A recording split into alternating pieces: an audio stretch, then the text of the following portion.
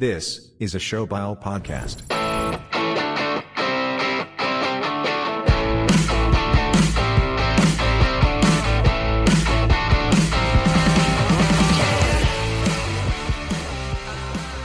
The Bucks on Nuts boys are back, and we got lots to catch up on here for episode 29 since we had the week off there. So today we'll do a little recap of UFC 281. We'll talk about some NHL Hall of Famers, and the FIFA World Cup is also going on now. And they're not even allowing people to drink beer at the games. I don't know what that's all about, but we'll look at that. Plus, we got gambling picks, and we'll get into some other topics, I'm sure, like fantasy sports and some listener questions and whatnot. But we'll start today by just talking about what everyone's talking about, and that is the FIFA World Cup. And Canada's actually competing in it in this year for the first time since 1986, I believe. So, yeah, just imagine that, watching a Team Canada game and not being able to drink beer at it. That's the case for any fans that went over to Qatar to go watch this. But that aside, Canada did look good against Belgium. And I know Stewie J was watching that game. What were your takeaways, Stewie J? What did you think of their performance there? Dude, they played well. I wish you guys watched it. But if you go look at like the match stats, Canada had... Sorry, I'm still a little sick. It was actually, I'm going off topic. It was actually a good week or a good thing we called last week because I wouldn't have been able to fucking do the podcast like a couple days earlier. Like maybe let's just skip it. But and then like 2 days later when it would have been time to do the podcast, I was like down and out for sure. So yeah, I needed the week off too. I was busy with work and whatnot, so it was good to take a little break there for once. Back and better than ever, and a little bit of a Canada game to report on. So yeah, it was a great game. Canada had like a little bit of trouble finishing, but it was wild because nobody expected them to outplay Belgium, which they did for the first half for sure. And then the second half, they kind of slowed up like a little bit for like a 15, 20 minute stretch there, but they didn't concede in the second half. And I still think they probably won the second half, but it was just like one lapse and Belgium capitalized. But all in all, like it's a pretty promising performance. Going into the game, if you would have told me we lose that 1-0, like I'm accepting that. You know what I mean? To be honest, like a draw would have been a win in that case, and a 1-0 loss would have been like, all right, Belgium's the number 2 FIFA ranked nation. Yeah, and we come out. Say like they might go win it all, like fucking going into it, but then after that game, I don't know. We come out with only a difference of 1 goal, like. That's fair. I mean, like that, I would have assumed that they played a fine game, but dude, it's heartbreaking after the fact though, because we actually outplayed them and we should have won that game. It felt like nothing could get finished off. A few missed calls that I think all like the Canadian viewers were probably upset about, but nothing you can do when fucking you don't get the calls and the VAR doesn't help you out any. But and a missed pen right off the start. Like it was an electric game. It sucks you boys missed it, but like, dude, like 5 minutes in, there was like a fucking a missed call, a VAR review, and then a pen for Canada, and fucking Davies picked up the ball. I guess they don't have a set pen guy, and Coach Herdman there just lets the boys like decide amongst themselves on the field if the situation arises, which I don't think is like the greatest strategies because there was a lot of people saying Davies shouldn't have been the one taking that kick, but he picked up the ball and he wanted it and couldn't fucking finish it off. But it's wild to think that we would have drew Belgium if he had finished that pen. We came out flying, boys, and it looks promising. I don't know if we're going to be able to play the same way against Croatia on Sunday, but it was a promise. It showed that we could compete at the very least, and yeah, I'm excited for the rest of the tournament for the Canadians here. I think we could sneak. It's a possibility we sneak out of the group stage too because everyone except for Morocco and Croatia drew in their first match. So there's a spot to be fucking grabbed there in the second place in our fucking group if we can pull out a win and a draw or hopefully even 2 wins.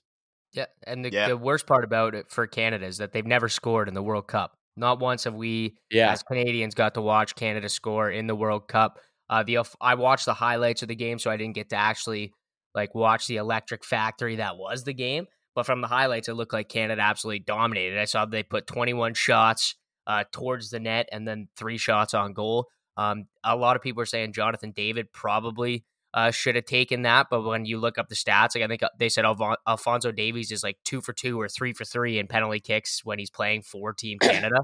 So whatever. I mean, I know Jonathan David's probably got the better goal scoring touch than Alphonso Davies, but I think. Sorry to cut you off. I think Jonathan David takes pens for his club though, which is the thing. He was He's like 9 for 11 or something on penalty picks for his French league team this year or something like that. Right. And Alphonso Davies, I can guarantee you, never takes pens for Bayern. So no, and Alphonso coming off the injury, had that hamstring injury going into the tournament. But thing about I heard this on Overdrive, and I really it rang with me where they were like, oh, it's a good result. Canada, it's 1-0 against Belgium, and we're really just building for the next one, the 2026 World Cup. And it's like, that's like a loser's mentality. You should be thinking to yourself, like, hey, we dominated that game. Like, we could have stole that game against Belgium. We could have stole it and won, right? Like, because you're supposed to be there. You qualified to get there, so you're there. Like, you deserve to be there, and then you go and you outplay the second best team in the world, regardless of what standings would say. Like, it's a game that they probably should have won, and you got to find a way to win those games. But I've watched a lot of things that said Croatia's really they're older. They got a lot of guys on the wrong side of 35, and apparently they're really going to struggle with the pace that Canada brings, the speed that Canada plays with. So you hope to see Canada go out there and get a result and probably win against Croatia, and then at the very least against Morocco, get another result so that by the time Sunday rolls around, you're not just playing a friendly. You know what I mean? Like, because if you lose against Croatia, then your tournament's over. Right. Yeah, it's a must win. I liked their coach's mentality, though. I think he was saying going into it, like, he really believes in the boys and all that. Maybe Stewie J, you could dig up the clip where he says, F Croatia. He was saying, F Croatia, we're going to go in there and beat them. We're going to go and F Croatia. That's as simple as it gets. But it's a must win. I'll definitely be tuning in for that game. I had to miss the one against Belgium, which I really wanted to watch, but they just got too busy there. So good to hear the report there from Stewie J and some stats from DK. But yeah, let's get that win because like DK said, we're not looking at 2026. We're looking at right now. We actually qualified. Let's get our first FIFA World Cup goal. Let's get our first FIFA World Cup win. But sorry, Ty. The team actually looks great. I was surprised because, like there's some world-class players on Belgium, like Eden Hazard, Kevin De Bruyne. They're the second-ranked nation for a reason, right? I don't think that, looking at this game now, I don't think that that ranking is very accurate anymore. I'd say there's a few teams that are better than Belgium, but maybe it's just first-game jitters. But we were not supposed to even match up with them in terms of chances. Like, look at Saudi Arabia, though, beating Argentina, like upset after upset. But they didn't outplay Argentina, you know what I mean? Like, I'm saying upsets could happen, but I'm saying, like, we actually should have won that game. Like, expected goals were in favor of us, you know what I mean? So we actually, like, Davies, although he missed that pen, did look like he's in a class above the rest on our team. And then there was a couple, like, good performers. There's this one Eustáquio kid. I don't know if that's exactly how you pronounce his name, but he plays in Porto. And he looked fantastic out there. Like, he looked like he could have been on the Belgian team if he was if he was Belgian, right? He could have played on their team too. Like, he wasn't outmatched out there. And then the rest of the guys, like, I'm not sure if the rest of the guys are really like world-class players like Davies and Eustáquio, but they played with like so much heart, good pace. And the Canadian style of soccer now is kind of pretty unique. Like, there's a lot of comments online on Twitter and in forums elsewhere around the internet that were saying like people were really entertained and impressed by Canada, and they really like watching them play just because it's a very like fast-paced style. Like you said, like Croatia might have a hard time like matching the pace if they play the same way. I don't think they can play exactly the same way they played Belgium. I don't know, but it was just pretty fun to watch. Like, I'm used to watching like the Portuguese, and it was just like a totally different style of football than I'm used to there. So they're entertaining to watch for sure. And speaking of Portugal, big win for the fucking lads today. Cristiano Ronaldo, you know what I'm saying? So yeah, big win. Big win. Speaking of Ronaldo, first man to score a goal in 5 different World Cups, dude. If that's not longevity, if that's not fucking greatness, I don't know what is. Probably his last World Cup too, right? Like he's tearing up in the anthems are being sung there. I think he's he knows it's the end he's 37 now, so it's the end of his fucking he's in the fucking twilight of his career, but he's still a great player. He's kind of getting shafted. I know you wanted to talk about this too, Ty, but So we'll just move right into it, I guess. But yeah, he's getting shafted by fucking just sewered by the Red Devils. Absolutely sewered by our boys in Manchester there. United, fuck all the United fans. Because he started there, right? Like he's wasn't he a rookie there and everything, and he went back. It was supposed to be his big return there, and everyone was he was a young player there. That was his first like big transfer. I think he came up with Sporting in Portugal, and then he kind of became a star in Man U, right? That's I don't really know all the details of why that happened. Didn't it have something to do with Pogba or something like that, or am I mixing it up? I might be mixing up. Fuck, dude, I don't even know, dude. He did like an interview with Piers Morgan that I've still yet to watch, but it was like major news, and then it sounds like he was just being mistreated there. You know what I mean? But like, yeah, and you'd think they treat him the best, like he's their guy, right? It's a shame. He's their guy, and like he gets fucking Europe'd, man. Like if the team plays bad, what's Ronaldo doing? You know what I mean? Like he takes a lot of fucking flack, but he was also like their best player last year too. Like I don't know like why they hate him so much, but I think it's the same with Mbappe, right? With Team France there when France lost in I think it was the Euros or whatever. Everyone was all over Mbappe. It's like, that's our best player out there, man. He's a guy that's like giving us a chance. Yeah, I think he choked a pen. You're all over him. I think it was. Yeah, I remember that actually was a penalty shot that he should. Soccer fans are fucking different too. Like I don't know if you guys watched some of the clips, like when Queen Elizabeth died, and they're doing a moment of silence in an England game. It was like England versus somebody, and the other fans are like chanting, like basically like in their language, like "fuck the Queen" and shit like that. I know, yeah. Moment of silence. Like soccer fans are built different, dude. Like they'll love you, but as soon as they hate you, they fucking hate you, dude. Like they don't care if you're the best player or the worst player on the team. They're gonna treat you the exact same. It's crazy watching soccer fans when you don't come from that world. It's wild.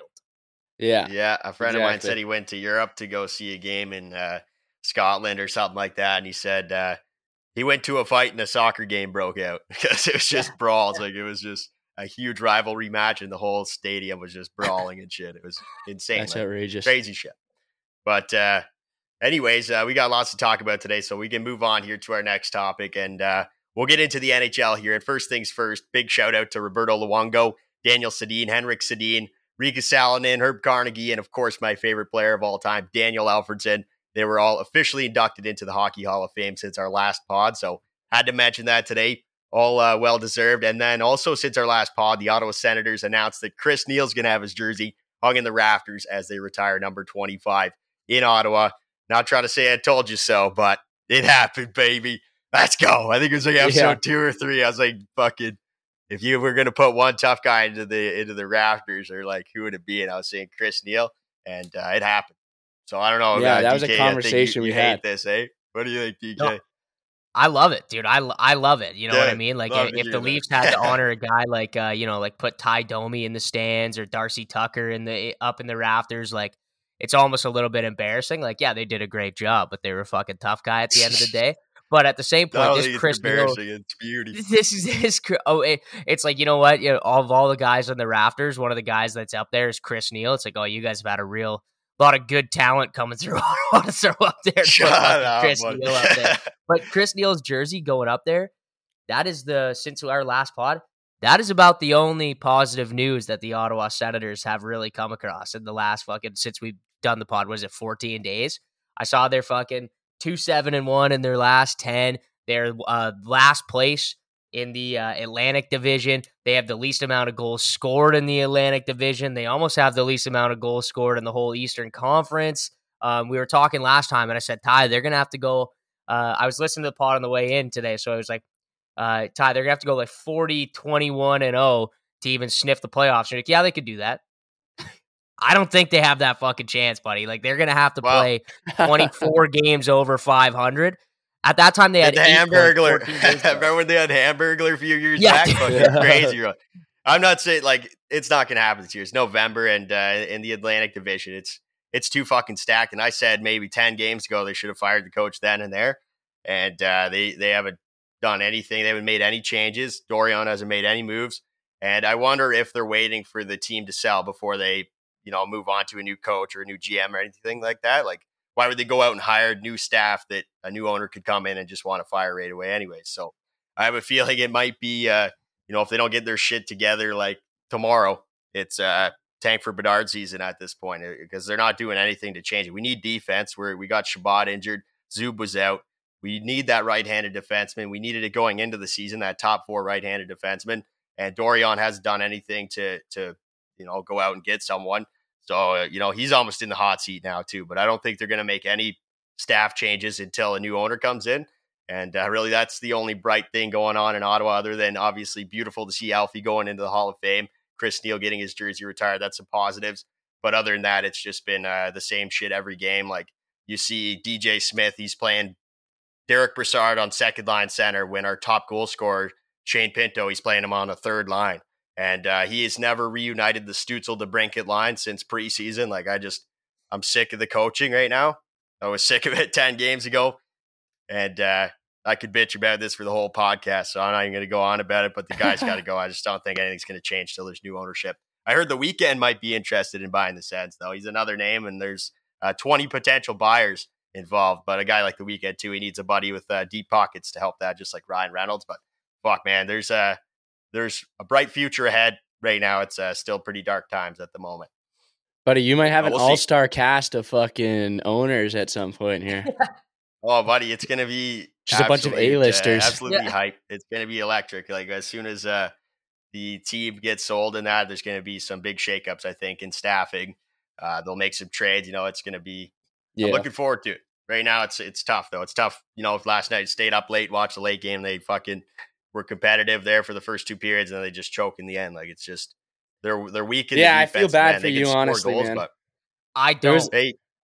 No, because there was a bunch of fucking like hope going into the season. Then I thought they were going to be decent too, and then they just fucking. I mean, like early we went through this as Leafs fans for fucking 10 years straight of being like, "Hey, we're going to be good this year. Look at our first line: Bozak, Kessel, Van Riemsdyk," and we fooled ourselves time in and time out that we were going to be a playoff team. And for 10 years in a row, we got slapped in the fucking face. And the last 5-6 years, we've still been getting slapped in the face. It takes way longer than adding a old Claude Giroux and Alex DeBrincat to be better, right? Like we said it right off the hop. Thomas Chabot, I love him as a defenseman. He plays like 31 minutes a night. No, he's not that good. Yeah, hasn't been playing as well this year either. I think Jake Sanderson stepped into that role. Chabot went down. Jake Sanderson, 20 years old. The guy looks like he's been playing in the NHL for 10 fucking years. He's not even played 20 games in the NHL yet. That guy's going to be a stud, man. I forget who it was on the panel on TNT was saying this guy could be similar to Adam Fox one day, like the next American defenseman, like the next greatest American defenseman. So I'm stoked about the future of this Sens team. They're still young. They're making rookie mistakes. There was a problem going into it, like I said, about the defense going into the season that Dorion didn't address, and here we are with the defensive problem. Yeah, but it's easy to say that in hindsight, though. Because you were saying he was going to be GM of the year based on his offseason moves, and now it's looking like he didn't do enough.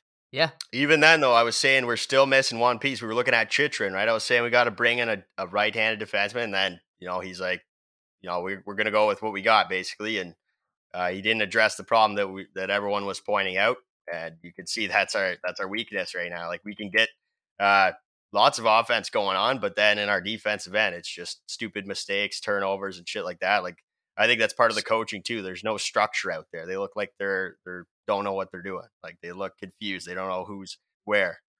This is why I think Ottawa is worse than Ottawa fans think. Everyone points to the defense being the problem. They have 58 goals for. 58. That's like worst in the whole Atlantic Division. They have the least amount of goals for in the Atlantic Division by like 7, which is 2 games. So yeah, their defense could be a big problem. They don't score any goals. They just don't.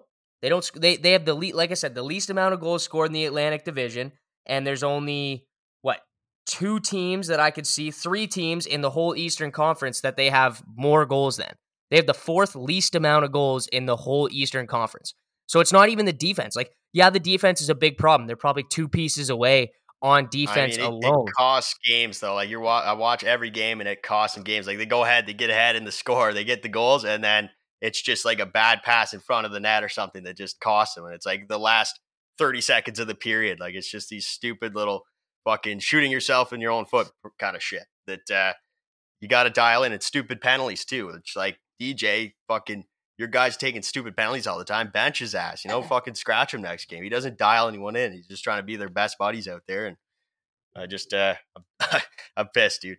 You got to be optimistic though, right? Like, of course, going into the season, I'm stoked about this team. I love what they did. It's a fucking great players we brought in. You got to believe in your team, right? I always will till the fucking end of time, but fucking, it's tough when you don't see any shuffling going on in your coaching or GMs. Like, there's nothing that's changed. They're just running it game in, game out, the same lines. Broussard on third line center, Pinto, or second line center, Pinto on third line, like stupid shit. I just, I think I could fucking coach better than that.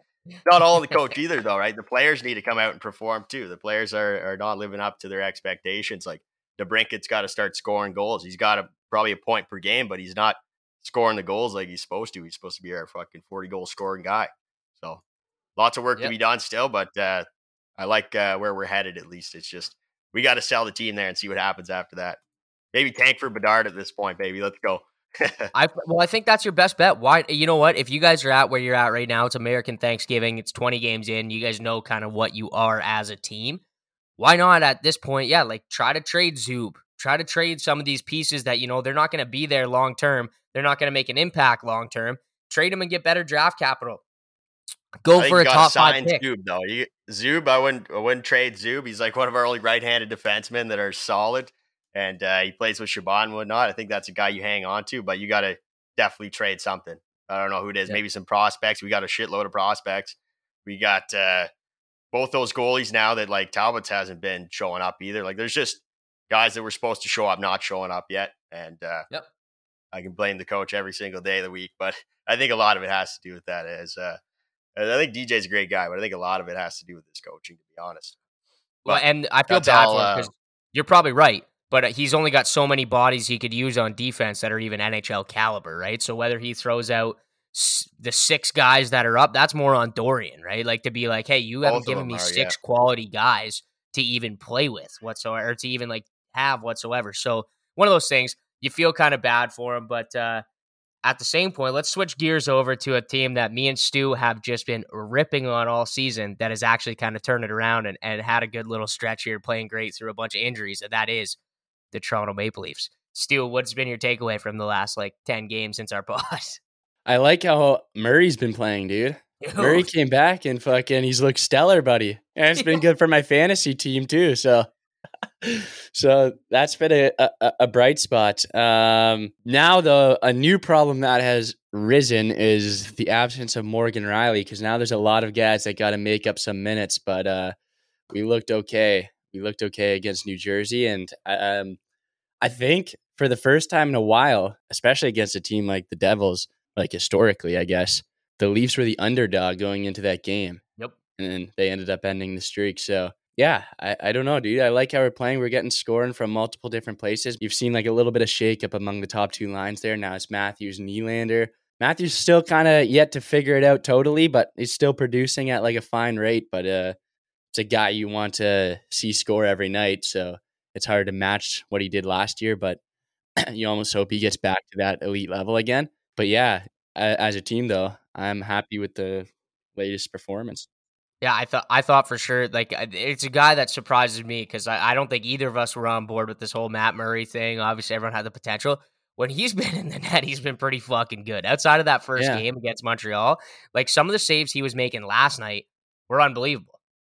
Like, unbelievable saves last night. Like, he won that game for the Leafs last night, and it's just crazy to watch, thinking, like, it's going to take one side-to-side push for him to be out for another month, and I don't have that faith in him that he's going to be able to stay healthy. But, man, if he stays healthy and he plays like this is some of the best goaltending we've seen since, like, Freddie Anderson in his prime with us sometimes, right? Like, he is a big-ass goalie, big pads. He's very fundamentally sound. It's a lot different than watching like the Jack Campbells or the James Reimers or the Jonathan Berniers that we've always been accustomed to watch. It's fucking nice to watch Matt Murray have some success. I like the goaltending tandem so far. I mean, they haven't really been healthy at the same time together, but it's worked out while they've both been in the net though. Like Samsonov was playing really well before he got hurt. And Murray's come back and he's playing well right now. So although we had our doubts, it looks like to this point it's been fine. But at some point the goaltending might just break down because it feels like it happens every year. Like last year we were gassed up Jack Campbell, who looked like he might win the Vezina for the first half of the season. And then it just became he kind of just became a sieve, realistically. Oh, yeah. Swiss cheese, so. And he's still carrying it over to his Edmonton now. Like Edmonton, I was listening to this segment. They said if Edmonton could go back and just eject that contract, do you think if they could turn back the clock, you know what I mean? Like you don't sign one contract this offseason. Is it Jack Campbell 5 years by $5 million? Is that the one they don't sign?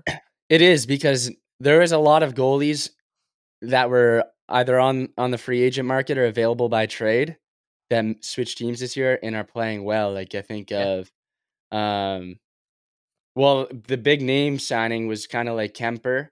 Yep. And then there was the Samsonov and Murray in Toronto, who both played well in their time so far.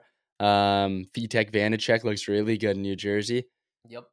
There was a couple other options, and it feels like they attacked Campbell a little bit. You know what I mean? Like they wanted that was their guy, and now it turns out he was like the worst of. Well, to this point, he's been the worst of the big name goalies that moved. Yeah, 100%. I couldn't agree more. I was listening to that and I thought the same thing. I was like, oh yeah, if you could go back, realize if he has another bad year, because like we said, he was one of the worst goaltenders in the league the whole second half of the season, save percentage wise, goals against wise. Last year, he was one of the worst goalies, and now he's coming in, letting in 5 spots, 6 spots, 7 spots the whole time. Stuart Skinner looks like he was going to steal the job from Jack Campbell, and you have him signed for 5 more years at $5 million per? Like that's crazy commitment to a guy like that right now. Yeah.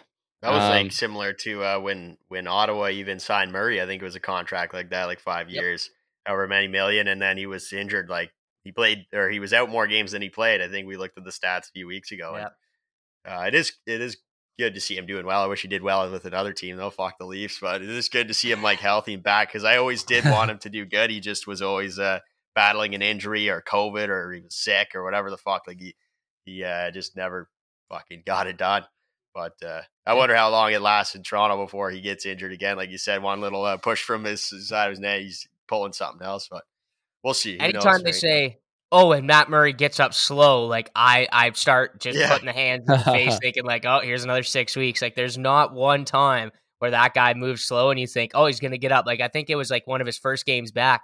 He got tripped standing in the crease and fell flat on his face. And I was like at home visiting my parents. I said to my dad, "He's out for the season probably."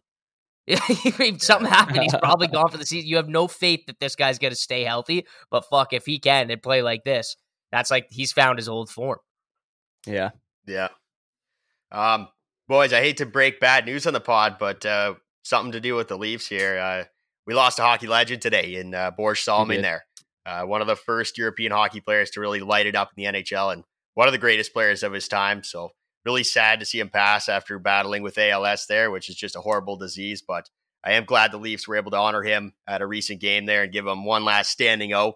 You guys probably watched that game, and he was in attendance there right on the ice. So that was great to see. But he did leave us here today, so I had to mention him. Rest in peace to a legend, Borj Salming there.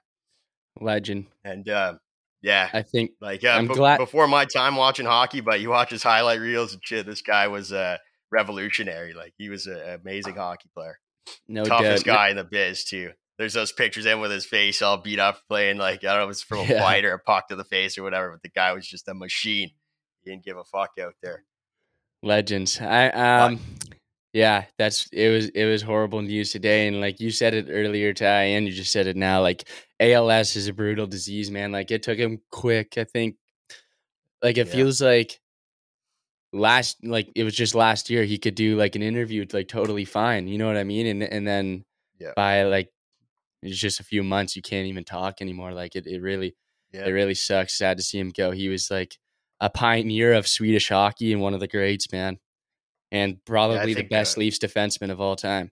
And he was that first one to break like the when he was in the league, there was other European players because he's from Sweden or whatever, and they were always known as these soft players who don't really get involved, and they were just skill guys. And he was the first one to really break that mold and be like, you know, the tough European player that came over and was playing and really kind of set the trend and pave the way for a lot of European defensemen and European players that ended up coming over after him.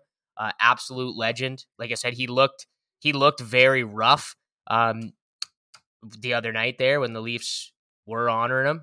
It was sad to see. I think that was the takeaway, is that, it's great to see he got in one last time, but I don't think anybody thought he was going to make it to the next ceremony kind of thing.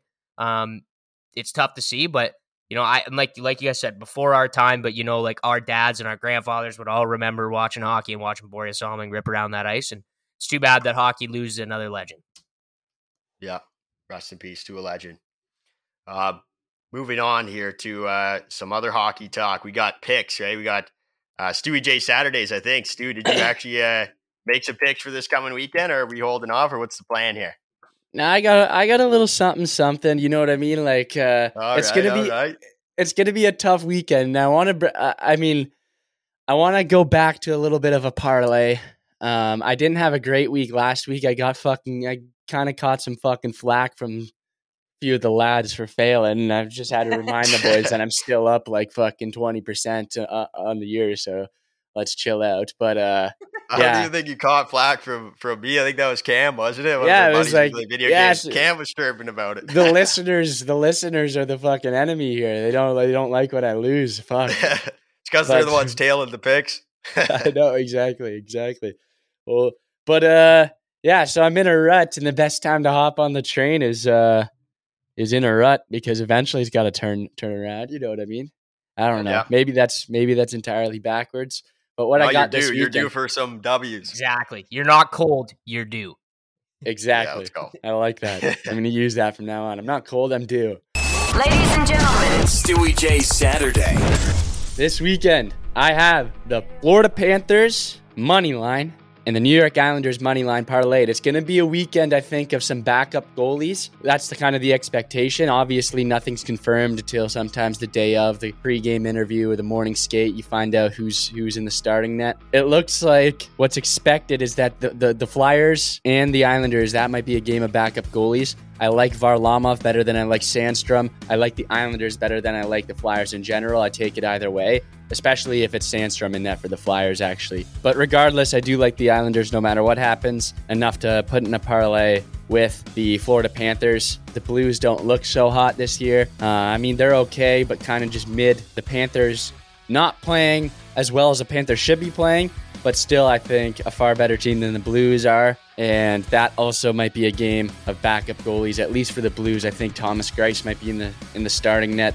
I like the Panthers better. Similar to the Islanders game, I just like the Panthers better than the Blues too. Next up, for straights, I'm going to take the Vegas Golden Knights over the Vancouver Canucks. Not sure about the goaltending situation. That one, I think that might actually be both starters. Who knows?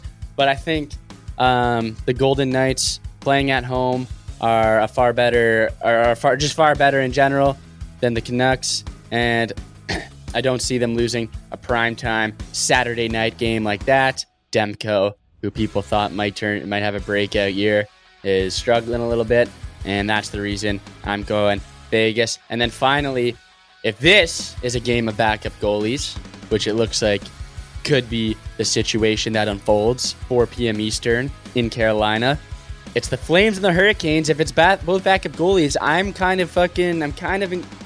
don't know. I kind of want to take the over. So, obviously the Canes are a good defensive team, and the Flames aren't too bad themselves.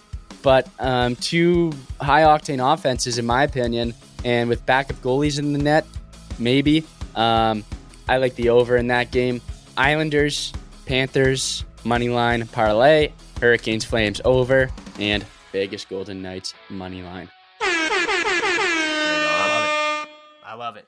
Wow. And hold up, if you want one extra one, if you want to get back on the Devils train, if you think the Devils rebound a little bit in the this weekend, I think I might put like a little something on Devils money line. Yeah, well, speaking of the Devils, way to call them being the non-Fugazis out of the possible Fugazis. Bro, I told you, bro. Fuck, honestly, I didn't watch a Devils game before that. Like when you asked that question, or whoever asked that, and then same with the Flyers. Really, like I was just kind of guessing. I watched a couple Sabres games because the Sens played them, and our buddy there, Lucas, is a fan, so we tune in every once in a while. But the other two teams, the Sabres are struggling, bro. I thought the Sabres could even stick around. Slick though. last night. They were wearing those black goat head jerseys. Did they? I didn't see that. Oh, I wish. They were gorgeous. And Skinner got like a highlight reel goal wearing it too. So didn't who did they play? They smoked them, whoever they played, didn't they? Why can't I remember who they played? I was just watching it. Check right now. I can't fucking. You have to go look for me. But St. Louis, there you go. The Blues, bro. Free money this Saturday. They're on a win streak, I think, going into that too. I could be wrong, but they were rolling. Yeah, so they're doing okay lately. But. Yeah. That Tage Thompson guy's a unit, man. I didn't realize how fucking big that guy is. He's got to be like 6'8" or something. Yeah, he's a lanky fuck, dude, isn't he? He's big as shit. He's got sick hands too. He's just dangling people out there. Yeah, they got some players, but they're struggling. They're kind of in the same boat as the Sens at this point. But we'll move on to UFC here, and we still got to recap UFC 281 after missing last week there. And not trying to brag, but Ty's wicked ticket was pretty damn wicked that night. We cashed the 2-leg parlay there of Gutierrez and Hooker. We also cashed the 3-leg parlay, which was Zhang, Petrosky, and Ulberg. That was like plus 252 on DraftKings. Thanks to the BetStamp app there, we were able to find the best odds for that. And then one of our singles paid there big time when Pereira there put Izzy on skates like Elsa from Frozen, if you will, and knocked his ass out. I don't know if you got the reference there going into that fight. Izzy was saying he was going to put Pereira on skates like Elsa from Frozen, but it was the complete opposite. And did you guys have any thoughts on that main event? We kind of fucking nailed the underdog there. That was beauty. That was amazing, dude. See, I was saying there's no way that he's already beat him twice, man. So I thought I had a feeling it was going to happen. And 3 for 3. Did it. I like my Brazilian lads, so not that I don't like Adesanya. I'm an Adesanya fan, but I think I was just like one of those ones going into. I was like, I don't really care who wins. I like both these guys, but based on history, I am going Pereira, and he won. Yeah. See, I was on the Adesanya plus 110 for him to win by decision, and going into the 5th round, I was like, I think I got this. Like, I think if this goes to decision, Adesanya is going to win. And then the speech from the corner of Pereira was unbelievable, being like, you better go out there and knock his ass out. You're going to lose. And then he went out and did it. That was like from a fucking Rocky movie. That was unbelievable. Yeah. I love watching that. You know, that reminded me exactly of the Edwards knocking out Usman fight. Like, I think we even said on last pod too, like, I hope he gets knocked out like Usman did. Like, I don't know if I said in the late rounds or whatnot, but it was the same shit. Like, going into the 5th round, they were definitely down like 3-1 or whatever it was. And the corner work was just insane. They're like, you have to knock him out. And in 5 minutes, you will be the champion. And what does he go do? He fucking went out there, knocked his ass out, and became champion. And like you said, straight out of a fucking movie, man. But I think, honestly, Chimaev would smoke a guy like Pereira now and make it look easy. And I think you might see that fight happen where Chimaev gets the title shot pretty soon. I don't know who else. I guess he has to fight Covington first. I think that's his next fight. I'm not sure if that's booked. I'd have to go double check. But one more fight, and then I think he's fighting for the belt. And we'll see if Pereira fights before then or not. But I can't wait to see Chimaev go out there and smoke any of those guys, dude. That's my boy, Chimaev there. Hype train since day one. Let's go. But also on that card, we saw a bunch of other great fights. We had one that wasn't so great, though. Molly Meatball got absolutely smoked. And that was kind of expected because she was like a huge underdog. What was it, like plus fucking 600 or something for her to win? She was like plus 310 to win or something like that. Yeah, and she was fighting this. She's 33 fighting this like up and comer that was 23 years old, where Dana said this girl's going to be a future champion and yada, yada, yada. Yep. She kind of got thrown to the wolves in this fight for sure. She was heavily outmatched right off the hop. Oh, it was embarrassing. Like, it was just hard to watch, honestly. It's like, fuck, dude. She couldn't do anything. She was just getting like pinned down to the ground, just struggling to get out, using every ounce of energy to push out of that like fucking hold she was in. It just she was going nowhere, just taking a beating. So that was unfortunate. But a few other takeaways from that card. I thought Chandler almost won that fight. Fight of the year candidate, like we said, DK. We were saying going into that could be a potential fight of the year. It 100% was. And then Moicano, absolute electric factory. That fight just goes to show how important the post-fight interviews are, because just in that 2 minutes he had there, I think he probably gained like 100,000 followers or whatever the fuck on his social media because he was just fired up. And DK, I think he had it by submission there. Is that correct? Yeah, I gave out that pick. I went through the stats. I went through Brad Riddell's last fights, and I said he got subbed in 45 seconds in the fight before this. Renato Moicano goes in there and wins by sub. And I fucking, as soon as he locked that sub in, it was like, man, that might have been one of my best calls I've ever had on this pod for the UFC. Because usually, we always talk about it. My bets are pizza money bets, and they're not like these fundamentally sound bets, but that was one where the research paid off and we fucking hammered it. And then another one, Ty, me and you can make an absolute fortune on our rule of do not fucking bet on 40-year-olds. You just don't. Yeah. You just can't. I know Frankie Edgar, because when they're 40 and they've been in the UFC forever, you can make a case as to why you should bet them a million times over, right? The Octagon experience. They've been in there with the best of them. They know how to win a fight. But at the end of the day, when you're fucking 40 going up against a 27-year-old, it's just not going to it's not going to fly. It's just not. And we saw that with Gutierrez, KO and Frankie Edgar. I know everyone loves him. Fuck Frankie Edgar. You don't get in an octagon when you're 40, when you're on a big card like this, or me and Ty are going to bet against you and make money off you. Yeah, those leg kicks and punches to the face probably feel a little bit different when you're 40 than when you're 27 or whatnot. And that was unfortunate. That was his last fight in the UFC because it was kind of a tough way to watch him go out, like a long-term UFC bet like that, just getting knocked the fuck out, like just out cold. But that's the game, right? That's the fight game. It happens. Another takeaway I had from that card was Dan Hooker is back. I think he even said, like, if he gets smoked in this fight, he's like, he might be looking at retirement. I know he's not that old, but he's been fighting the UFC forever. So I was like, I wonder how much longer he'll be in the UFC. I think after that win, he'll be sticking around. And he looked great in it. Those body kicks and everything were deadly. So loved seeing that. And then just overall takeaway was what a card, man. Both the co-main and the main event, the belts changed over. And we got the good old and new from Bruce Buffer there. So you'll love to hear that. And moving on from that, I won't even talk about last weekend's Wicked Ticket, even though we did get some hits on it. We did cash one parlay. The card was just kind of underwhelming, especially after experiencing 281 there. And then the main event got canceled on last weekend's card too, which I was looking forward to. So not much to talk about there. And then there's no fights this weekend in the UFC, so I won't make the Wicked Ticket just yet. I'll save that for next pod, but I will say a couple of fighters I'm leaning towards right now that are subject to change. People could miss weight. There could be changes or whatever. But I like Holland over Wonderboy Thompson. I like Tuivasa, Shui Tui there, who's a dog, by the way, over Pavlovich. And then I got the, always mess this guy's name up, Diakis over Johnson. And then I'm not locking this one in here yet, but I see Darren Elkins is a plus 400 underdog against Pierce. I might have to go with the dog there, man. Might have to go with the dog, but we'll take a look. I don't want another meatball situation happening where huge dog goes into it and just gets dominated. But Darren Elkins, we've said on the pod before, the guy's he's a beauty. I think he's one of Mike Malot's boys too, right? You got to stick with one of our boys there. But DK, did you have any thoughts on the upcoming card there? Or so this card, it's not necessarily star-studded, right? This card, but it's a lot of guys that I feel like on this pod that maybe in the first couple we had picked them and they've been winners, so now they're turned into my guys. Like Mark Jakadzie's fighting Michael Johnson. Yeah.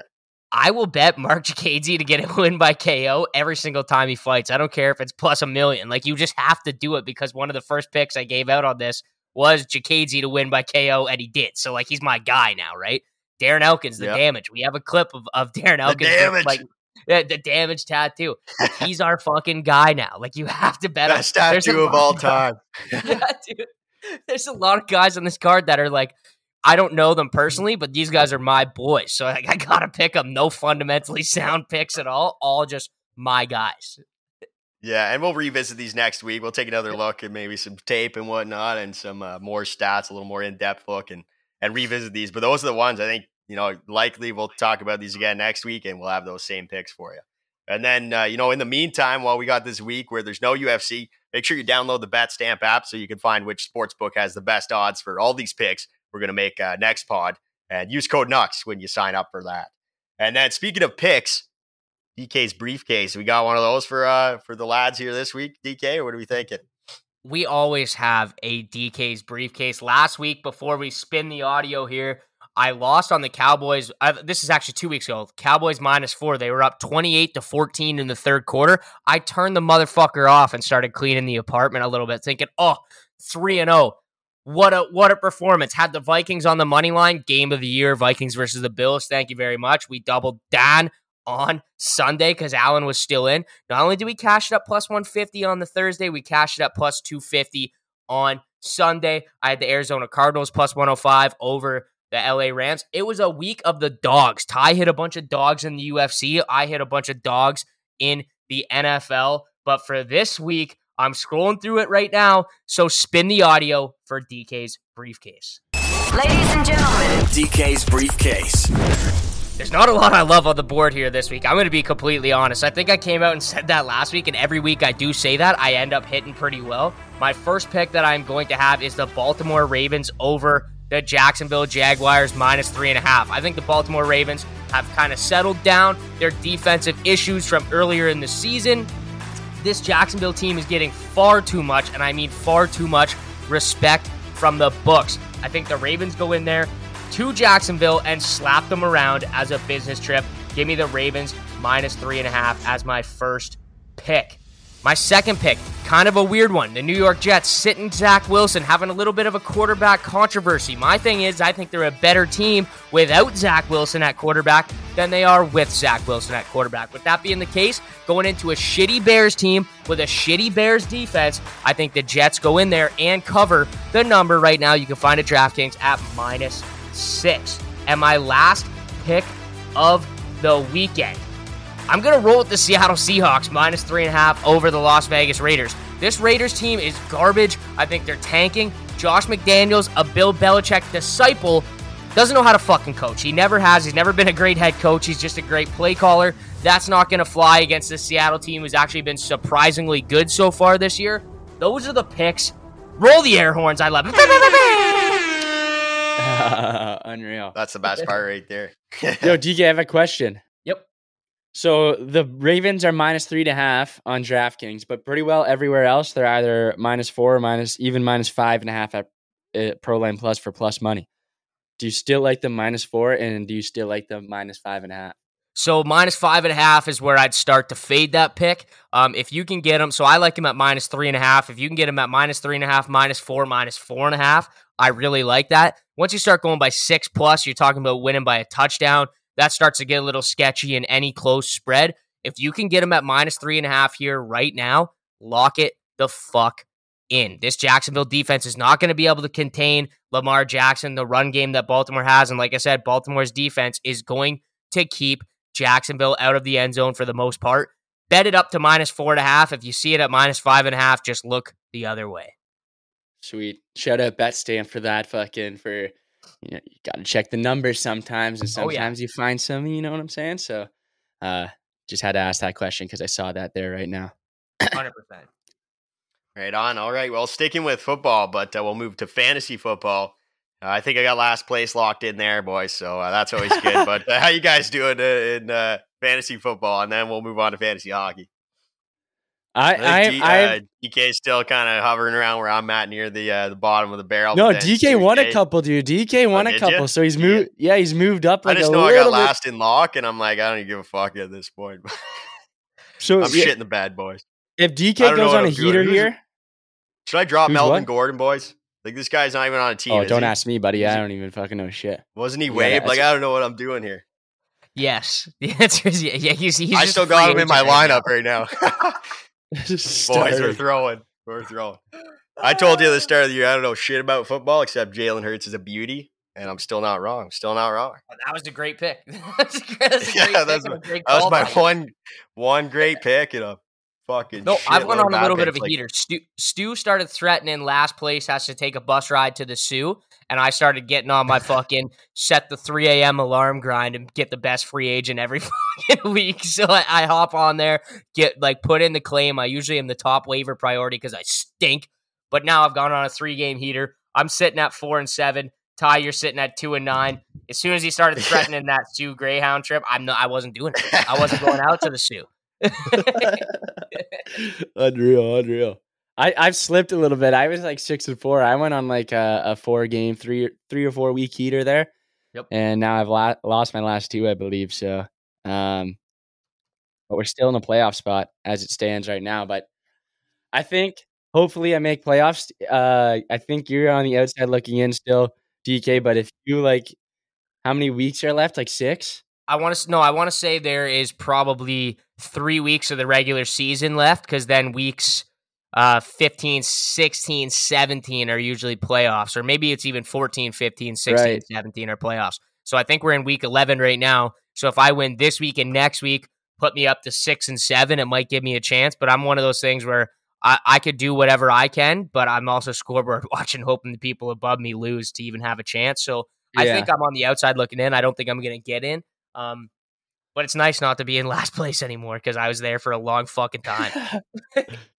Yeah, it's not fun. It wasn't looking bright. It wasn't looking bright down there. Sorry, I didn't mean that as a slight to you. I was horrible. I was 1-7 at one point. I was fucking the worst team in the league with the first overall pick, doing nothing every single week. It was tough. It was a tough go.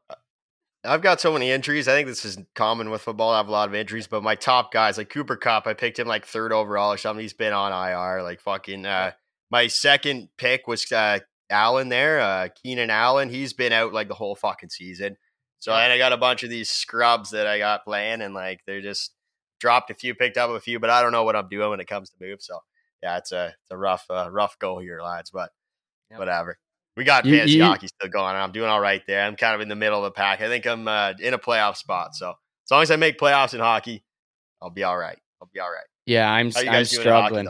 I'm struggling. I know DK's fucking smoking people over there. And he's smoking me already this week so far. Everything's close. Everything's close, but the scoreboard doesn't look great for me right now. I have some fucking categories. I have some categories to make up in. But yeah, man, I still like my team. Like, I can't believe I'm losing. Like, my wingers are so strong. You know what I'm saying? Panarin, Svechnikov, Kucherov, and I picked up Hagel to kind of like a handcuff there. And Zach Hyman's too good, buddy. He's too fucking good. Yeah, he is, honestly, dude. He's fucking rinsing everyone now. And then I had Tanner Jeannot, who I was gassing up in our live when we made that draft, is getting his hits, but the point totals like last year aren't fucking there this year. So I don't know what's up with the Predators offense, but that might be a drop soon. So if you need hits, anybody, fucking watch the free agent board, watch the waiver. Forsberg there. They spent all their fucking money on Forsberg at that shitty contract exactly. DK hated there. Fuck yeah. No, the fantasy hockey thing is funny. I love the fact that my team somehow just keeps winning. Like I posted in my own friends group chat and said, "Is this the best categories record you've ever seen?" And they're like, "Shut the fuck up." Everyone looks at it, right? And they're like, "Your team's fucking garbage." My team just I picked my team of pigeons, a couple of superstars, and guys who kind of do it all, like in terms of like hits, blocks. Like everyone serves a purpose on my team, and so far, knock on wood, it's worked out. It's not probably my team doesn't have a ton of longevity. I've said this every single week. I'm on a heater right now, but I'm gonna come back to life. I think here, or come back down to earth. I will say, taking you back. Let's go. Yeah, the guy that's in second here, can't trust Aho. My guy, Troy, is also a fucking wagon, like has a wagon of a team. And me and him have been at the top of the leaderboard since week 1. And last week, I played team number 4 and he played team number 3 in the league. And we both dummied. Like I won like 11-3 and he won like 12-2 or something. I'm beating him right now. So all you top of the leaderboards guys up there, I'm coming for you. I'm going to get you.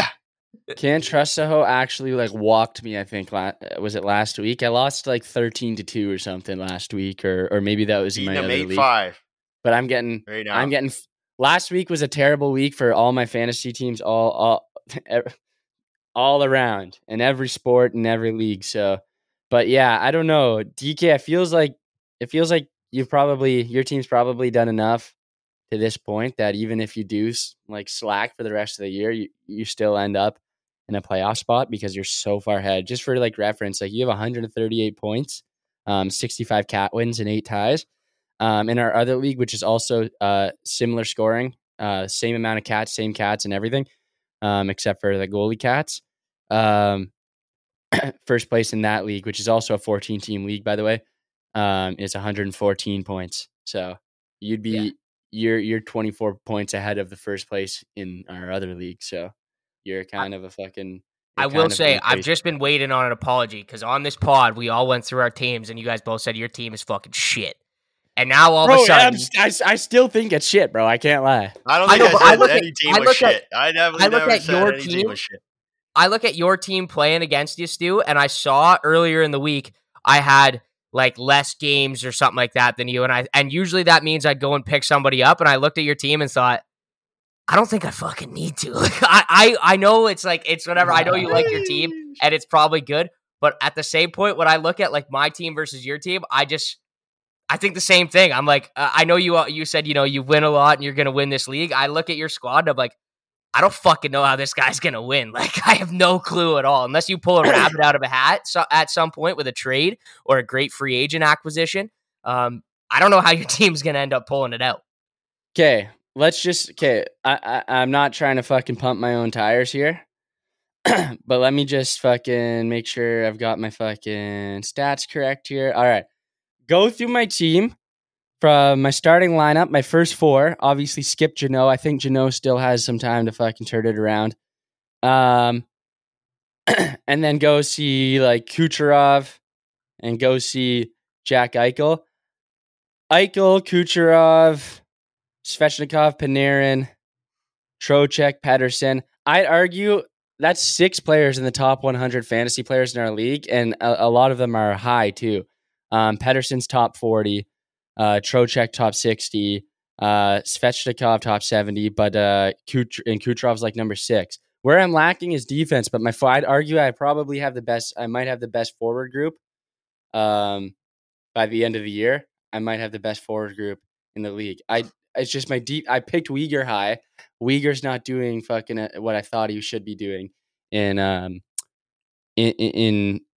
Calgary. Drew Doughty's been okay, but not as good as I hoped. Trouba hasn't been as good as I hoped. He gets like 4 hits a night, but fucking he hasn't been scoring at the pace he was last year. And Evan Bouchard hasn't been scoring like I thought he might this year. So I kind of got shafted in all fucking every aspect on defense. So I've had to I picked up J-Kai, who has been one of my best defensemen so far. You know what I mean? I had to make some adjustments here, but I think if my defense can turn it around, I think I'm like one of the fucking scarier teams, dude, to be honest. And Jack Eichel, season rank number 10. I think I forgot to mention Jack Eichel. Cooch. Okay, I mentioned Jack Eichel, but yeah, so fucking Eichel and Cooch are carrying my team right now. And then my whole forward group is fine, but it's just my fucking defense, man. And my goalie started hot, but not so much. I dropped Murray too, I think, didn't I? Or is he still on my IR? He's on your IR there, yeah. Okay, so yeah, I need to get him back in the fucking lineup, but like I don't want to drop. I guess I could drop Skinner or something, but if Murray starts struggling, I want to have Skinner there at least. You know what I mean? But I mean, yeah, fuck. Like you also have like Josh Norris on your IR, who's slated to miss the whole season. Yeah, we'll see. Ty? What's the fucking word around Ottawa, buddy? Is Josh Norris missing the whole season? He doesn't need surgery. They're gonna reevaluate in January or let us know in January, like in the new year. Yeah, I might just drop Josh Norris. It's not the same injury. It's not the same injury. It's one of those ones where like if he's got a chance of coming back, there's no reason I drop him because I don't have very many other players injured. So it's like if I have the IR spot, I'm gonna use it. You know what I mean? Here's a weird one for you, boys. So I'm used to the fucking fantasy points, right? Like the point structure. Yeah. So then with categories, I've found I think I have 3 guys or 4 guys that can strictly play center. And then I got a bunch of guys that can play like left wing, right wing, center, left wing, right wing, whatever. Yeah. You're going to have to drop a center for sure. So I'm going to have to drop a center. So the two that it's actually crazy. Now that you're saying that, it's actually crazy that to me that that you're doing this well with 4 centers. Yeah, I got 4 centers and 6 guys that can play like in the center position, right? Like Nick Paul's a center left winger, Chandler Stevenson's a center left wing, right wing.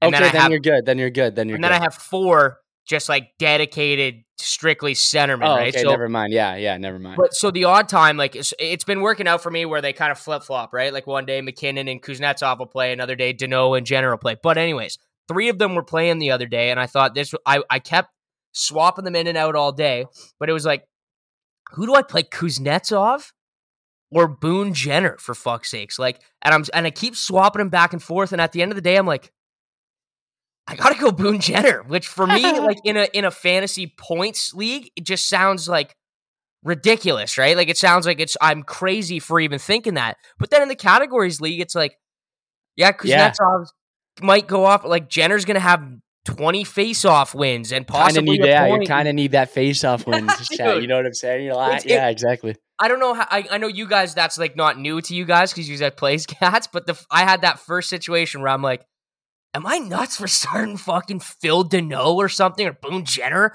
over goddamn like Kuznetsov? Like it just seems crazy to me. Yeah, it all no, you're not. You're not. That's the beauty of categories, though, because you can be like fucking smoking a guy in points. You don't really need Kuznetsov to play in there. If you think Boone Jenner's going to win more faceoffs and that's a tight fucking category, you almost want to play Boone Jenner, right? So that's the beauty of categories. But I will say that having 4 centers and then 2 more centers that are have positional fucking the kind of like utility guys is fucking insane. And I can't believe that you're doing so well with that, because I have 3 centers and it hurts me. Like I had to drop Nico Hischier, who's been one of the best fantasy players in the league so far to this point. I had to drop Nico Hischier in my last league because I had 3 centers and I couldn't keep him over Trocheck.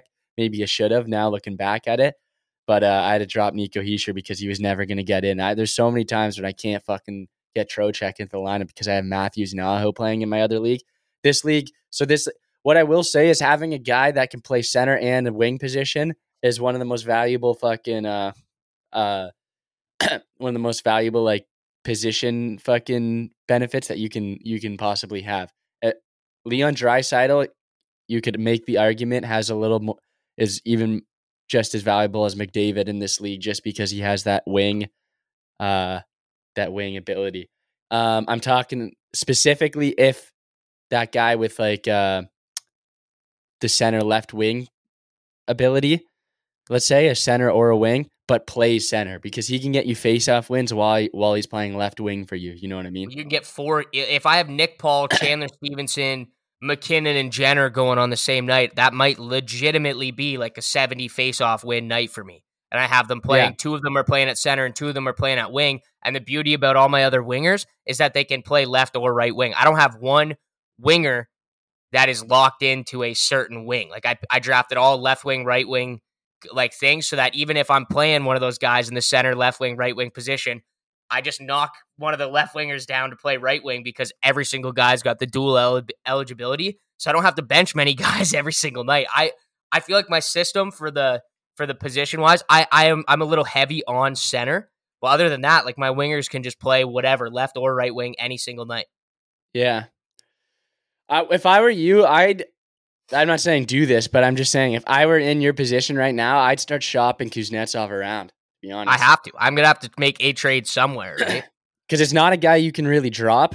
I don't know exactly how Kuznetsov's doing this year, but it's not really a guy you can just drop, and it's a guy that holds some trade value. But if he's not getting into your lineup every night, then you may as well utilize that trade value, try and pick up a D-man or a winger or a goalie, because like maybe anyways, just a position that you need realistically. So if you're listening to the pod and you need a centerman, you got a fucking nice little D-man, send a pick over or send a trade offer over to fucking Eder Hyman for my boy Kuznetsov. Just a brutal name. But one of the grossest names in the league. I think trades are like fucking insanely hard to pull off, though. I saw Ty and Cam pulled one off. I don't know of which league that was in, but fucking trades are insanely hard to pull off in cats, especially because you kind of get fucking attached to a guy if he's like winning you a certain cat every night, and then you don't really want to trade. Yeah, who did I trade? It was even the player is a traditionally better player. Yeah, like I've gotten offered trades for like last year I had Gudis, who like I'm pretty sure led the league in hits, and he was winning me hits cats every week. But then I got like a trade offer for somebody that was like pretty good, but it's like I don't really need that position. I know he's a better player, and I also don't really need what he brings for me in terms of the trades start happening when you're struggling. I feel like more like when you're kind of in the just out of a playoff spot, you're looking to change some shit up. That's when you start looking to make moves. You're doing all right. Why the fuck would you change anything? Yeah, exactly. But, DK, they're still looking for that apology for calling his team shit. Hey, I don't remember calling your team shit, but if I did, I'd like to take this moment to apologize. Yeah, I'm going to apologize. Nobody. It's still too early to apologize. I may come out and fucking lose 6 weeks in a row and still be middle of the pack or low in the team. I didn't know what the fuck I was doing for categories, and I said that when you guys were like, I was reading through, I was like, I kind of like my team, and you guys were like, yeah, that's of us three, that's definitely the worst team by far. It was like probably like I didn't know at the time, and then for me to just go on like a heater like this, like I said, my team's about to come back down to earth here eventually. I'm one injury away. When you face the Zoom crew, baby, let's go. As soon as you face the Zoom crew, it's all over. If I can run through both you guys while I'm on my heater, I'm never going to let you forget about it. Like, that's the thing. If I could beat Stu, like, 10-3, 10-4, something like that, and then go on and beat Ty, like, same kind of thing, I'll be fucking flying high. Yeah.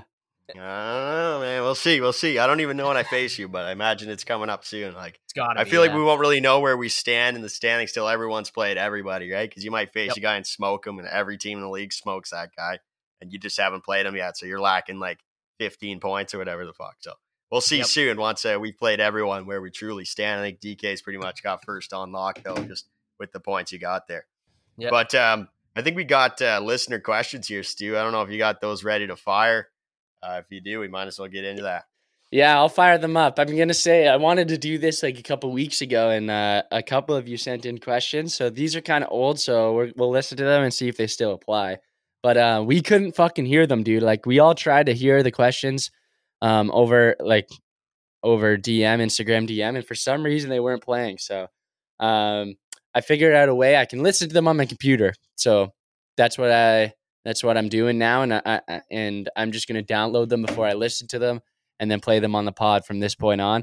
So keep sending in questions, and if you haven't yet, definitely send in a question whenever you fucking feel like it, I guess. If you think of something, just so I can send it in, and the next time we record, we'll fucking talk about it. And just keep in mind, though, like, Thursday is when we record, usually in the evening. So if it's something that happens...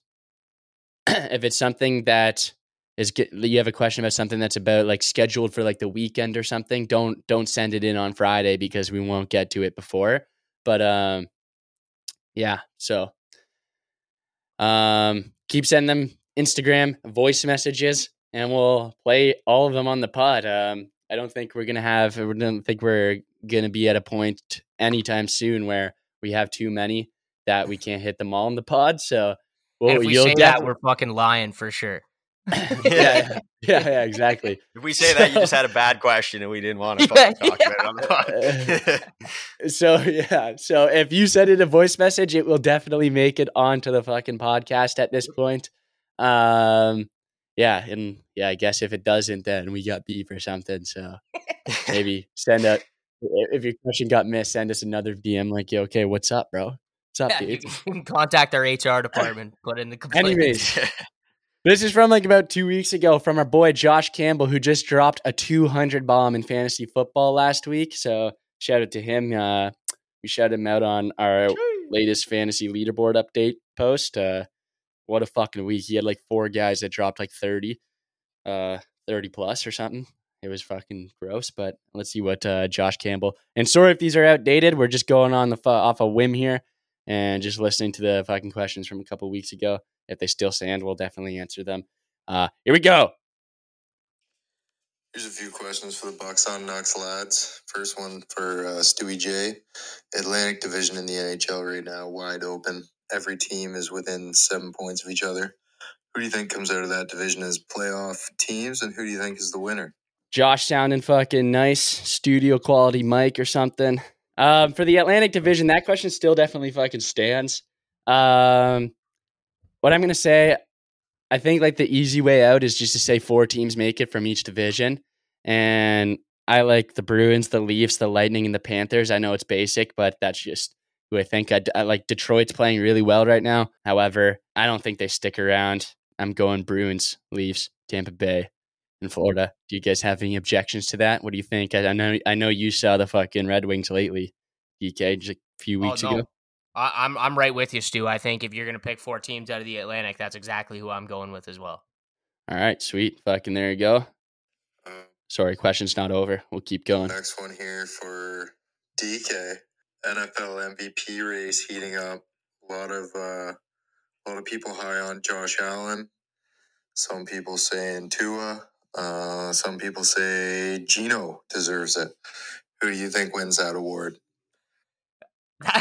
The Geno Smith one's kind of funny. I really do like that. I think it's a 3-horse race right now, though. It's Mahomes, Allen, and Tua. And I honestly think, as of right this second, it is completely up for grabs. I am biased for this because I am a Dolphins fan. I don't know how you don't give it to Tua. If they end up making the playoffs and Buffalo kind of skids down the road here, Allen has been looking like Allen of old a little bit lately. He's been throwing more picks. He's been a little bit more inaccurate. That's not to say the guy's fucking bad by any means. Josh Allen is one of the top 2 or 3 quarterbacks in the league. But what Tua's been doing since when he's not getting his brains fucking battered, Tua's been unbelievable, right? Like he's been great. He's been throwing the ball downfield. It's going to be tough to beat Patrick Mahomes out of the MVP conversation, but if you're asking me to pick one guy right now, I am going with Tua. It's a 3-horse race, and I'm going with my guy, Tua Tagovailoa. Fins up, baby. Let's go, Tua. That's sweet. A great question. And last one for Ty, the UFC GOAT. He sound. Oh shit! Did you hear that? I had to pause it for a sec. He sounds like he really doesn't want to ask us any questions. Like Andrew, Ty. Josh, you had a bad day or something, buddy? I'll run it back. And last one for Ty, the UFC GOAT. Who do we got on the last 3 fights at UFC 281? Poirier, Chandler, Sparsa Zhang, and the big one everybody wants to see. This one is kind of outdated now. How do you think those fights go? And yeah. No, I guess you know now. Earlier, but exactly. Well, we know how they went, but we were two for 3. Like we got 2 out of 3 of those. The Chandler one was the only one that didn't hit. We got the Zhang Weili one, and then the Pareto one. But Chandler almost won it. Honestly, we could have got all 3 there if Chandler, continued to put on the pressure he was putting on. But what a fight that was! Fight of the year for. I have a story. Year, I guess. Okay, so I went down to the bars. There's a late card, right? So nothing else is going to be open. Maybe Bossa Pizza, but like the lads I went out with a couple of lads. We've watched at Bossa Pizza before, and the atmosphere is just not kind of there. You know what I'm saying? We wanted to go to like a sports bar, but none of them are really open late in town. So we went to the fucking like bars that all the fucking like college kids and bar age kids around town fucking go to. Just sending up a prayer that they'd fucking have the fights going. I wasn't very confident, but I was like, let's just go down. I really just wanted to watch these fights. You know what I'm saying? So we went down. The one place didn't have it. The next place didn't have it. And those are the 2 like main places people go around town here. So then we just went back to the first place. I like, all right, I guess we'll just fucking have fun downtown. I was watching the shit I was like watching the UFC app, and I thought Chandler won it. And then it said winner fucking Poirier. And I was like, what? And I was looking at the stats and it was all fucking Chandler. And I was like, yeah, it was the whole fight where he was dominating it. Yeah, I was like, what the fuck just happened? Then I saw, submission, thought it went to decision. I'm an idiot. But like that was a shambles. I fucking missed that entire fucking card, bro. I was so pissed. And then we got fucking... That was a bloodbath. We got in a scrap downtown, bro, that night. The only reason I wanted to go downtown was to watch those fights, and we ended up getting kicked out of the bar for getting a scrap. My buddy got fucking jumped, so we had our own fucking fight in the fucking bar. Why watch MMA when you can do it yourself, right? Like just fucking go to the bar and start fucking boxing people and shit. Eh? Was everyone all right? Like you're all good? Oh yeah, we're good. It was, bro. It's a fucking wild story. I don't want to air out my buddy, but it was like his like girlfriends or ex. I don't know. We don't really ask him, but fucking his. It's complicated. Girl's fucking brother just fucking jumped up. So we definitely won that scrap by DQ because just sucker and a guy is a loss right from the jump. But yeah, that was a fucking eventful night. Anyways, it was a pretty eventful weekend and pretty eventful night. But fucking I was kind of rattled. I didn't get to see that fight, especially coming out of it, looking back on it and being like, bro, I went downtown. We got kicked out of the fucking bar and we didn't even see the fight. So yeah, I was kind of rattled. Andrew Bebb, next fucking listener question. Right, I started it early. All right, we'll run it back. Here we go. Andrew. All right, boys. Quick rapid fire. Who's making the playoffs? Pick your East teams and your West teams. Go. Holy fuck. Andrew wants this pod to go 2 hours, eh? Holy shit. Pick your East teams and your West teams. All right, so I said Bruins, Leafs, Bruins, Leafs, Tampa, and Florida from the Atlantic. I'm going 4 teams each division. That's, like I said, that's just the easy way out of this question. Like I said, I already talked about what I think about the Red Wings. In the Metropolitan, I got the Devils, Canes. I still got the Rangers. And then it's kind of between the Islanders and the Penguins, but I've been gassing up the Islanders like a few times on the pod, on the record, so I kind of feel like I have to stick with the Islanders on this one, and they're already in a better position. I guess, yeah, it's the Islanders. That rounds out the East for me. In the West, Central, I got the Stars, of course, the Avalanche, of course, and then it kind of gets a little bit shaky. I want to take the Wild because I chose them to win this division. I took a flyer, so I have to back the Wild, and I kind of just fucking roasted the Blues and Stewie J stats, so I'm going to go Jets over Blues. And then in the Pacific, I've got Vegas, LA, Calgary, and Edmonton. The Kraken are playing pretty well. They're kind of they're sneaky second in the Pacific right now, which not many people are talking about, but kind of like the Red Wings.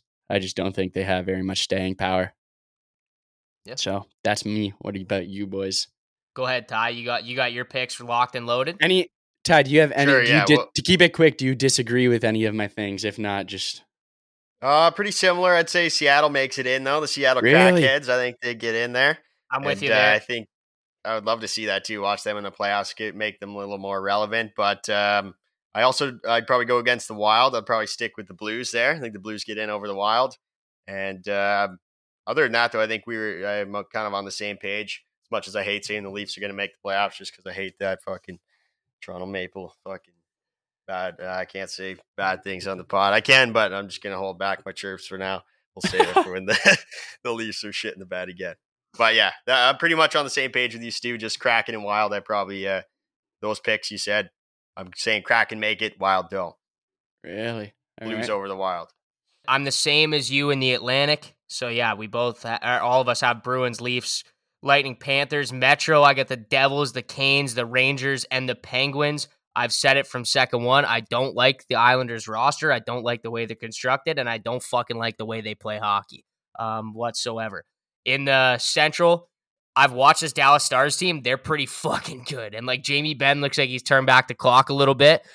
His footwork, his speed's a little bit better than it has been the last couple of years. So I love the Stars, Avalanche, Jets, and Blues. Yes, those are the top 4 teams in the Central right now. So is that a boring pick? Of course. And in the Pacific, I do like the Golden Knights, the Kings, the Flames, and the Kraken. Hot take, Oilers don't make the playoffs. I don't think they look very good whatsoever. Their defense still stinks. Their goalie still stinks. I don't like him at all. And right now, if we want to take this one step further, a bet that I think you should lock in is the Vegas Golden Knights to win the Cup at plus 900 over at DraftKings. Make sure you go on BetStamp, find the best odds for that. The Vegas Golden Knights are a fucking wagon. A wagon. They don't have a hole in their game, and I love watching those guys play right now. There's the picks for the who's going to make the playoffs, and to take it one step further, Vegas to win the Cup at plus 900. Cup futures are outrageous. Yep. I avoid fucking talking about those. I know Ty asked us for our fucking cup predictions, early cup predictions, didn't you, at one point? I usually do that at the start of any season. Yeah, at the start of the season, I asked you. Fuck. But those are the 2 questions we got from the lads in the last couple of weeks. Thanks, boys, for sending the questions. Keep sending them in. Ask us a fucking whatever you want. You can ask us for fucking relationship advice, and we'll do our best on here if you want. You can ask us what our favorite fucking cereal is. You can ask us what cat food DK buys for his cat. You can ask us anything. You can ask us where to put your routine at paycheck. The Mandarin there, fucking. Yeah, you already covered the Mandarin one there. Exactly. That was like episode 2 or something like that. Yep. All right. That's all our topics. Unless there's anything else you want to add here, we'll wrap it up.